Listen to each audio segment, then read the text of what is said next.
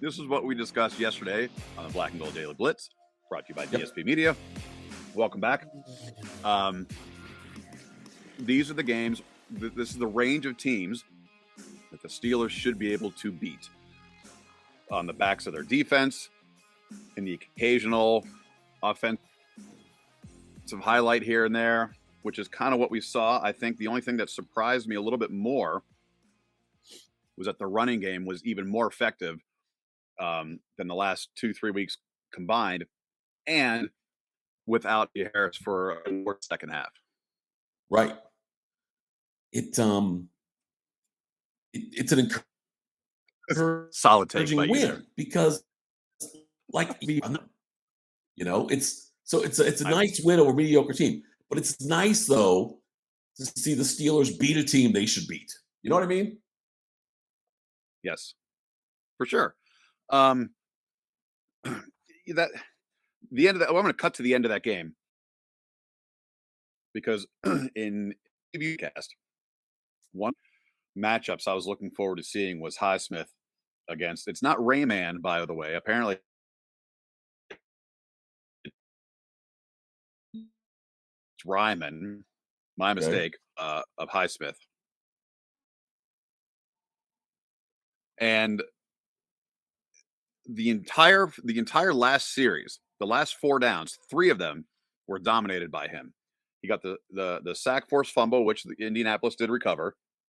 Right. The Ryan got his long scramble. Then he stuffed Taylor on a quick snap handoff. And 4th and 3, he literally pushed Ryman back into Ryan, disrupting his flow. And then Ryan had to roll out a little bit to his left, throw against his body into the double coverage to end the game. I thought Highsmith took over the last minute of that game because TJ Watt was actually held in check.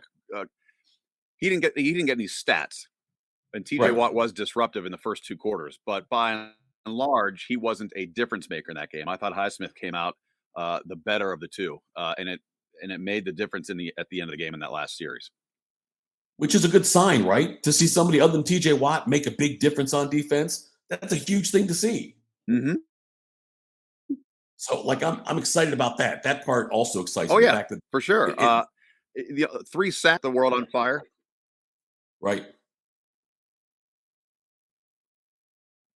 Yeah, and other guys came through defensively. I mean, when those 2 were bottled up, Arthur Millette came up with a random sack, his first of his career. Right. And other than the quick, I think other than the 3rd quarter, Jonathan Taylor, he didn't dominate the game. He should have. They should have gone to him. Oh my God, it took him a quarter and a half to realize they had maybe the best running back in the league. But Taylor, 86 yards and a touchdown. First quarter, they had the ball at all. Yeah, I don't know what took him so long. Yeah. I think that's fair. It's kind of devaluing the win a little bit with all the talk about Jeff Saturday and the timeouts. He should have burned them, which he should have used them. Yes. But Adam, couldn't Matt Ryan have said timeout on his own? Better quarterback. He knows he's got 3 timeouts. Couldn't he have said I was saying that last time. I'm like, hold on. Yeah, the guy's been in the league, 14 years? I think he knows maybe when a timeout is appropriate in a situation. Right. Ask for forgiveness later, right?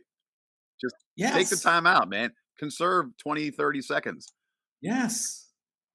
And I also understood where Saturday was coming from. Here was the other thing. If you're down a field goal, I understand it more because you have that as a fail-safe. But yeah, I didn't understand.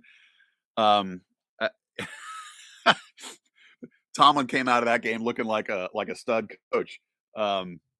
He didn't. That's not fair. He didn't really. There weren't really many coaching mistakes. Here's the one dynamic that I thought was very interesting in the post-game interviews. Mm-hmm. Pickett was asked. There's been lots of stories today and verified that Pickett's the one that's called the play for Benny Snell to get the ball on the touchdown run. And when asked how that play came to fruition, Right. Pickett said he talked it over with Tomlin and Sullivan, not Oh, Matt not Canada. Canada. Right. And not Canada, right? So maybe there was some shakeup involved that we don't know about, and this is total speculation. I don't know Right. of anything. I haven't heard of anything. But Pickett left Canada's name out of that conversation when asked how that play came about. So two things: one, Pickett took a little bit of charge, Sure. as the quarterback he should, but as a rookie, that takes some time. So he had a command of the huddle and the attention of the coaches, and Matt Canada's name wasn't mentioned when they were scheming up that play. So two things that I liked about that. Other than a couple of drop passes, which one in the end zone. Oh, actually two in the end zone. One In the for end zone. Pickett, One for one for Johnson. Deontay. Yeah. I mean, the stats don't jump out at you, but I thought he did very well. He missed a couple of open guys early on. Deontay, I think specifically twice, where he just doesn't look off that first or second read. I'll take it if it means no turnovers. 3 weeks in a row now, no turnovers for the Steelers. Yes, that's huge. Which absolutely was a major factor. You had the botched kick return coverage that kind of fooled Indianapolis that third quarter. It turned out to be a pretty significant swing in the game, but I loved how they responded, which is not something we've seen all season long. It line he had is, as far as the final stat line for Pickett, is about what you would want to have almost exactly out of a rookie quarterback. You know what I mean? You don't want to come out there and throw 2 picks. You don't necessarily need 400 yards passing on like 28 of 56 attempts. No, with this team and what they need from Pickett, what we've seen his growth is he didn't go out there and throw for 300 yards. He didn't throw 4 touchdowns. He managed the game very well and did what was needed to win the game. And so the no picks thing is the biggest thing on this. And he made no terrible mistakes. For sure. And another big component I thought was that they had 35 rushing attempts, I believe. Yep. Najee with 12, Westerville Central's own Benny Snell with 12, McFarland had 6, and both of those guys are smaller than Najee Harris, and they ran hard. I was a little concerned when I saw them giving McFarland some runs in between the tackles. I was like, nah, that's not really his thing. But they did very well off. And by the way, Snell hadn't had a carry all season. I don't think. Correct me if I'm wrong, but I think that was his first carries this season. I know he's an experienced running back on the team. Certainly McFarland didn't have any carries this season. And they both came in as if, they were the primary backups. Like, they didn't really, they didn't miss a beat. You nailed it. First carry of the season. Yes. And again, okay. And so, yes, I don't know how to measure that. I don't know how to measure this. You and I were talking about if they lose either of these next 2 games, then we know where we stand, right? We're on the bottom third, and there's just no the denial is gone. This is where we're at. Right. I don't. Yes, but the Colts look so bad. I don't know how much credit to give this team either, and the Falcons don't have a scary offense either. So I don't know. Like, it's and the Ravens are struggling, and Carolina has their own issues, and these are all the next opponents. And you don't apologize for who you win. It's just, where do you measure at this point? And I'm starting to come around to the fact that it doesn't matter as long as we're seeing trajectory in the right direction, right? I mean, like, as long as they're beating the teams they're supposed to beat, the defense holds well enough, and the offense is improving. I'm a believer, Adam, in that the confidence helps. Like, Atlanta may be just as good as Indy. They may be the same ballpark as Indy when it comes to that game. But the fact that the Steelers were able to do what they were able to do with losing Harris, with Watt not being a huge factor in the game, that tells me the team should have more confidence now getting into that game with the Falcons, and even going forward when they play the Ravens. If Pickett's more confident and if he's that more assertive about calling the play, say, look, we're running the ball. That's what we're doing. That's the call. Jerk store. If he does that and the team responds that way, that's huge. Yeah, it certainly sounds like he's got the locker room now, and it didn't take very long. Right. God, you just mentioned something that just triggered. Oh man, hate it when that happens. So they've got first half. That's and it's coming from different guys. You mentioned it. Watt wasn't a major factor. Fitzpatrick had a couple of big plays in there, but by and large, they stayed away from him. Guys like James Pierre came up big on a couple plays. I know he gave up the touchdown, but he had more better plays than not.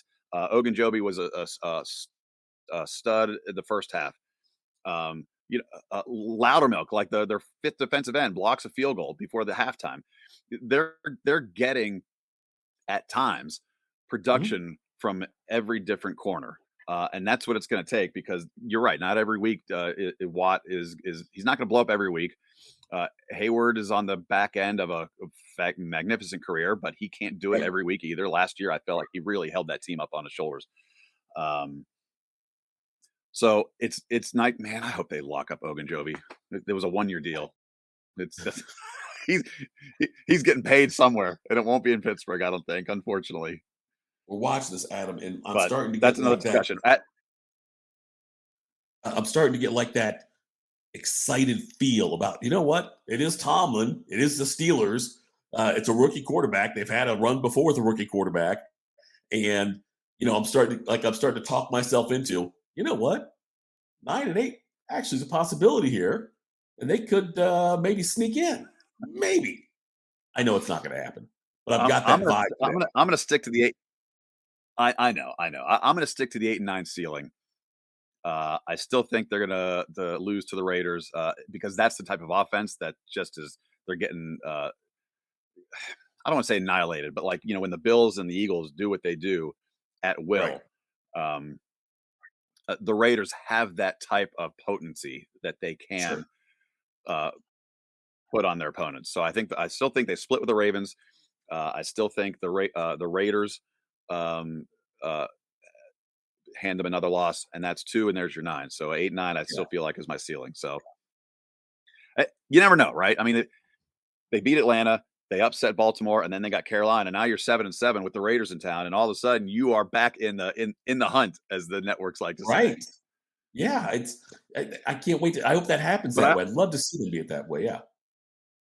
I also remember quite a long time ago in week 1, after the upset over Cincinnati, when we were saying, ooh, 3-1, 4-0, I don't know what could happen. 1-3, right. So, yes. All right, 1 win does not make a season. Let's just let's look forward to the Atlanta game. And we'll be back on the air here with the preview for the Falcons Steelers game next Sunday. Is that on? No, it is on CBS because it is at Atlanta. Have you heard the early line yet? The Cleveland. What's the spread on that? Have you seen it yet? I'll tell you right now. Hang on. If only we had these devices.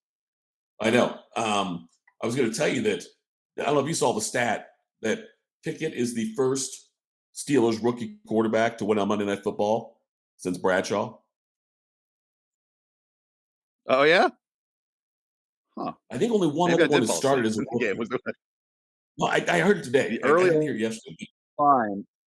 Oh, okay. Falcons are -1.5. Yeah, I like the Steelers all day in that one. I mean, it's essentially the same thing as what Yeah, it's you're banking on wins. All right, Mariota has a little bit more mobility, but they don't have Jonathan Taylor, so I think that kind of cancels out. I agree. Yep, should be fun. All right, man. All right, more on the Falcons later this week. Yeah, more on the Falcons later this week. This is the Black and Gold Daily Blitz.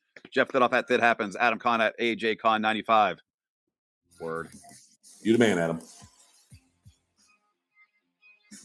It's true.